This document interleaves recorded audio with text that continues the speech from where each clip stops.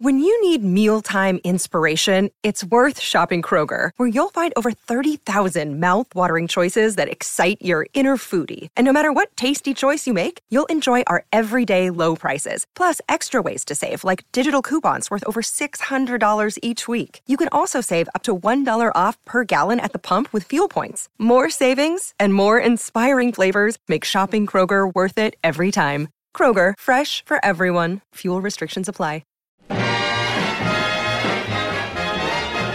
Welcome back to the Kennedy Dynasty Podcast. I'm your host, Allison, and today is going to be exciting. Actually, the next few weeks are going to be exciting because I was technically in my own schedule going to do 2 episodes and then take 2 weeks off because I'm going on vacation. I just wanted a little bit of a summer break. But instead, I have decided to do a little kind of series on PT 109. I called my friend Ryan because I wanted him on it. You guys love to hear from him, and I wanted him to be a part of this very special story and this incredible moment in JFK's legacy that just continues to inspire and live on. And like I said, we were going to do 2 episodes, but we talked about it, and we're like, there is so much ground to cover in this, and I wanted to do it justice. I wanted to give the full scope. I didn't want to just share kind of surface level of this story. I wanted it to go deep, and if you're a Kennedy fan, then you obviously care to listen to this huge part of JFK's story, like I said. So anyway, it's going to be 4 weeks, and I know that might sound like a lot right now, but we break it down. We go through kind of a little bit before, some backstory, then we just kind of take it through. It's going to be same format, about 15 to 20 minutes-ish per episode, and that will span most of May and I think first week of June. So make sure you're subscribed so you don't miss when the episodes drop week to week, and I guess that's all I got for you. So I hope you enjoy. Here is part 1. And here I am with Ryan Pryor. Welcome back once again. Hello. Excuse me while I just hold on. There it is. Some ASMR for everybody. I hate those videos. Me too. They're so disgusting. Much. Today we're having the Dog Days. What is that? Watermelon lemonade shandy. That sounds incredible. From Crosstown Brewing Company, which is the building that I work in, has a brewery in it. And if you guys are interested in some excellent beer, Crosstown Brewing Company, Memphis, Tennessee. There it is. I love it. I'm having a Michelob Ultra light beer, so you win. Did you get that from the golf course? I didn't, surprisingly. Okay. Well, we are here for a very exciting few weeks, and we had set out to do kind of just a couple weeks of this, and then I was just talking to Pryor before we started recording, and this needs more depth than just 2 weeks, doesn't it, Ryan? Oh, it needs a lot. Listen, we're talking about boats. Uh-huh. Boats float on the ocean. They do. The ocean is deep, and this story is deep. Wow. That was reaching a little bit, but yes, accurate. So you didn't think that analogy was good? I thought it was great. It was just reaching. Okay.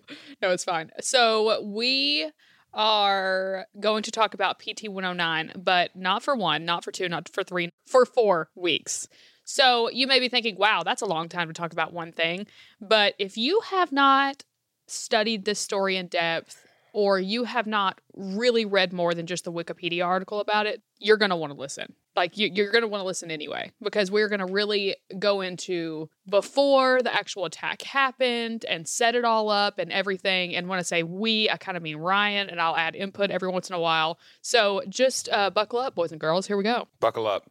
Here we go. As everything, I usually tell Allison before I come on, I say, listen, I'm not going to do this unless you let me give some background, some context, because I won't teach history without context. As we've talked about over the last year several times, I think a lot of our modern problems come from people who study history without contextualizing history. And that's on both sides, by the way. Both sides of an issue will take something from history, and they will just use it willy-nilly to give credence to their beliefs without even considering the context of the time period that they were in. It is a massive undertaking to study history, and so you have to have context. And that leads me to the prelude. Prelude. There was. There was. So, okay, enough seriousness. That was my disclaimer, my historical. They call it, whenever you get a master's degree in history, they say that you are a steward of the profession. That was my disclaimer for being a steward of the profession. There you go. Sounds fancy. You know, It's whatever. It is what it is. Anyway, so PT-109, it is probably considered to be the most important and famous small naval craft battle in the history of warfare. One, because it featured our beloved president, John Francis Kennedy? Fitzgerald. Robert was Francis. Fitzgerald. You might want to cut that out. Or you can keep Francis in. Because it featured John Fitzgerald Kennedy, but also because it is an incredibly interesting story. I don't know what it is about history, but we tend to interesting things tend to happen to interesting people. And so like this story and how this came about is perhaps, an instance of a already interesting person having an incredibly interesting life along with it. And of course, it was a huge part of JFK's first congressional campaign. Right, him being a war hero and the after the saga of PT-109 is what helped him vault into professional politics. Which, by the way, and we're going to get into this, was all a part of Joe Kennedy's plan. All of this, by the way, was orchestrated by Joe Kennedy from his entrance into service into the Navy in World War II. All the way to his presidential run. Joe Kennedy was grooming his son, and his son wanted to do this, but he was grooming his son to be the president of the United States at some point, or someone very powerful. So let's talk about it. To understand PT-109, the first thing is you need to understand what PT stands for. Allison, do you know what PT stands for? Is it Patrol Torpedo? It is! Yes. Ding, ding, ding! All right! Nailed 10 it. points to Allison's house. I think that's a Harry Potter reference. Yes, patrol torpedo boats. And basically, I'll get into this in just a minute, but patrol torpedo boats were these tiny little boats. Not tiny. They fit like 14 people, so it wasn't a small boat. Imagine a bigger pontoon boat, okay, for those of you who enjoy lake days, okay? Probably 3 or 4 times the size of a pontoon boat. Big, not small. By our standards of what a small boat is, okay? But and it had 2 torpedo tubes or 4 torpedo tubes on either side. A torpedo being an underwater missile, basically. And they were used often to sink larger ships. You probably know torpedoes specifically from submarines, right? Submarines use torpedoes to attack other vessels. If you ever seen The Hunt for Red October or any number of submarine movies, you would know what a torpedo is. And so these boats were literally just designed to have torpedoes on the side and shoot off. So that's PT-109. And so that's where we're at. These boats were used specifically, they were used all over the theater in World War II, but specifically in the war in the Pacific. And if you didn't know, of course, we were fighting the Japanese during this time period. Allison will at some point, I think, play a clip from a song by Jimmy Dean, who you may know him from his famous sausages and breakfast paraphernalia. But he got his start before the sausage business. Wait, is this the same guy for real? Yes. I thought you were joking before. Guy. No. Stop. PT-109, yes. PT-109 is a song written by Jimmy Dean, wow, the Sausage King, who before he became the Sausage King was quite a famous country singer. The multi-talent is real. He was a dynasty, honestly. We should do a whole podcast here on Jimmy Dean. You start your own podcast called The Dean Dynasty. The Dean Dynasty. How dare you. I just want to talk about breakfast sausages and country music. The PT-109 was gone, but Kennedy and his crew lived on. Now who could guess, or who could possibly know, that this same man named Kennedy would be the leader of the nation, be the one to take command. The PT-109 was gone, but Kennedy lived to fight again. So the war in the Pacific, right? The United States enters the war in the Pacific in December of 1941, a day that will live in infamy, the day that the Japanese attacked Pearl Harbor. This is not a World War II podcast, but you got to understand the significance of Pearl Harbor to understand why PT boats were important at all. Because the Japanese intended to do one thing and one thing alone when they attacked Pearl Harbor. They intended to cripple the United States Navy and prevent America from being able to mount an effective counterattack to what they wanted to do, which was to basically conquer all of the South Pacific, including American-held properties or provinces or islands like the Philippines. So they attacked Pearl Harbor. Luckily for the United States, most of our aircraft carriers were not stationed at Pearl Harbor at the time. Otherwise, it probably would have worked. But the Japanese did succeed in destroying a significant percentage of America's naval capabilities. And if you don't know, big boats take a long time to build. And the American war machine would take another 2 full years to get up and running in order to combat fully the Japanese threat in the Pacific. So these PT boats were really invented, and we'll talk about, like I said, were invented to help the United States bridge the gap. They were there to help sort of engage with larger ships and bridge the gap between what the American Navy needed to do and what they were capable of doing. And so they were designed specifically, these PT boats, these patrol torpedo boats, were designed to be fast, to work at night, to ambush big, large frigates and destroyers and cruisers and battleships, and probably not aircraft carriers, but these large ships that you've heard of, right? We all know these things. I honestly don't know the difference between like a cruiser and a battleship and a destroyer. Naval history and naval war history is not necessarily my forte, but I do know that these are classifications of ships. They had 12 to 14 man crews, and they would potentially be able to engage larger ships, right? So they would be able, that I was talking about, in a ambush situation where they could maybe like send off a couple of torpedoes and destroy them and then drive away, okay? Kind of like the naval equivalent of a drive-by. And this is designed, these are being implemented to help sort of bridge the gap as the United States is reaching the naval power of the Japanese. And by the way, the Japanese at the time had the most powerful navy in the world besides the British. In order for the Japanese to try to conquer the South Pacific, which is all just a string of islands and giant island chains, they designed and built a massive navy with the biggest aircraft carriers and the biggest battle cruisers. They were an impending and imposing force. And so the United States is trying out all sorts of different ways to combat them, and the PT squadrons, these patrol torpedo squadrons, were part of that strategy. I want to mention, too, about the PT boats.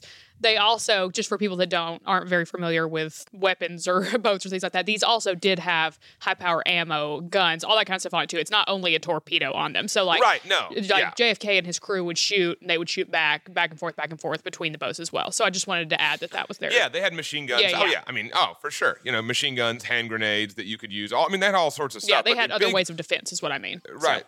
In fact, and honestly, the torpedoes didn't exist to defend the boat at all. The torpedoes were there to attack other boats. The other thing you got to understand, besides what a PT boat was and why PT boats were important, is you have to understand how the United States attacked or retaliated or begun to engage in war with the Japanese in the Pacific theater. And if you hadn't heard of something called island hopping, basically what the United States plan to defeat the Japanese in the Pacific was, we're going to systematically, one by one, take over islands that the Japanese have invaded and conquered, and piece by piece take larger portions of their territory and eventually conquer them all back. So it's like, think about it. You take one island. It's really easy to take one island. You focus all of your force on one island. You take it. Then from that island, you move on to other islands and other islands and other islands and so forth and so on, okay?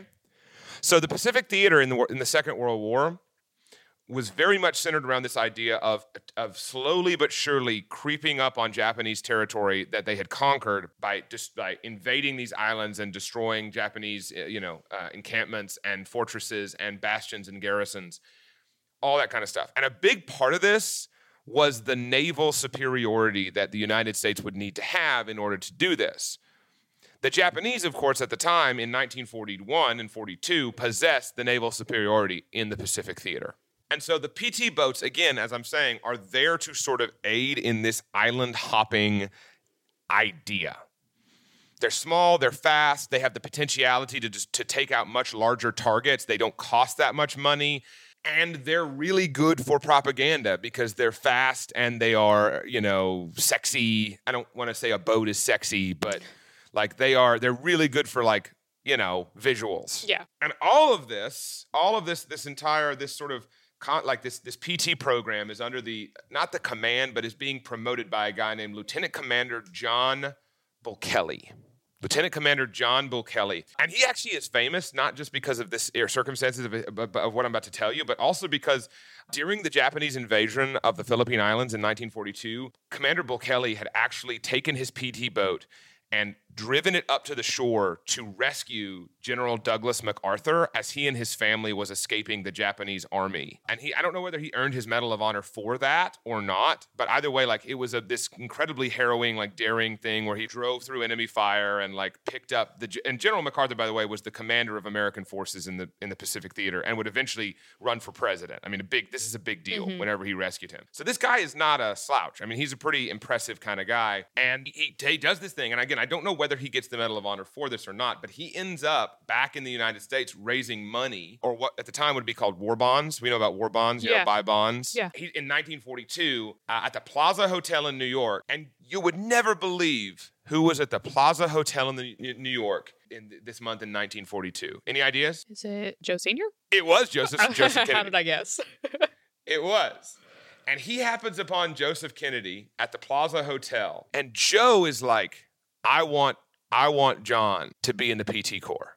Mm-hmm. Now, JFK, right? He starts to talk to this guy about getting JFK assigned to the PT, like, squadrons. And here's the thing. Old Joe, we know, is always conniving. Was always conniving, was always thinking about ways to, you know, whatever. And what does he do? He wants, because he knows it looks good. He knows it's great for the propaganda, for the press reels. You know, boat commander, you know, PT boat, zooming around, action hero kind of imagery, right? The king of branding for his son. He wants JFK there. But there's been some problems. For instance, JFK almost didn't get into the Navy. Right. We know this, right? We know he was in poor health. We know he had a bad back. We know he had a terrible back. We know he was riddled with all sorts of, you know, sicknesses and illnesses and things like that. Right. He technically didn't get into the Navy. Joe Sr. got him in. Joe Sr. convinced it was like the Secretary of the Navy or somebody that he knew to allow a private doctor in Boston to give JFK a physical to say, like, he's good to go. Yeah, I want to mention, if you want to learn more about JFK's health and this whole process, I actually had a previous episode about that. So go back and check that out.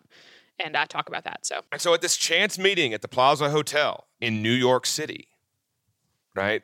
Concrete jungle, wet dream tomato. Have you seen that video? No. I literally thought you just made that up. I was like, that's so clever. There's a video. I didn't make that up. I love those videos where they take lyrics and they're like, this is what it sounds like. Oh, that's so funny. And side note, somebody, because you know I do look at your reviews from time to time. Oh, you do? And someone had given you a bad review and it said... Oh, about us going off topic? Off topic. And I'm like, I think care. It's pretty funny. Because a lot of people like that this isn't stiff, and I don't have it in me to have a stiff history podcast, so I will go off topic as I please. Nobody wants a stiff history podcast anyway. Well, except for the people that listen to the stiff history podcast. Yeah. If you want stiff history, go over to stiffhistory.com. Know that we will get off topic. Enjoy. Stiffhistory.backslash.gov. Get a life. Oh, gosh. Got him. I have a video of Jeffrey in front of the plaza from when we were there, which I just said that's so country. It's plaza, but... the plaza? The plaza. But I have a video of Jeffrey doing from Home Alone too, where he's like, come stay at the New York's finest, ding dang dong, whatever. And Jeffrey knows the whole thing. He did it. I'll insert an audio clip here. You should, for sure. Yeah. Contestants of the show Ding Dang Dong stay at the Plaza Hotel, New York's finest hotel experience. So chance meeting of this, and that's how we get to the interlude.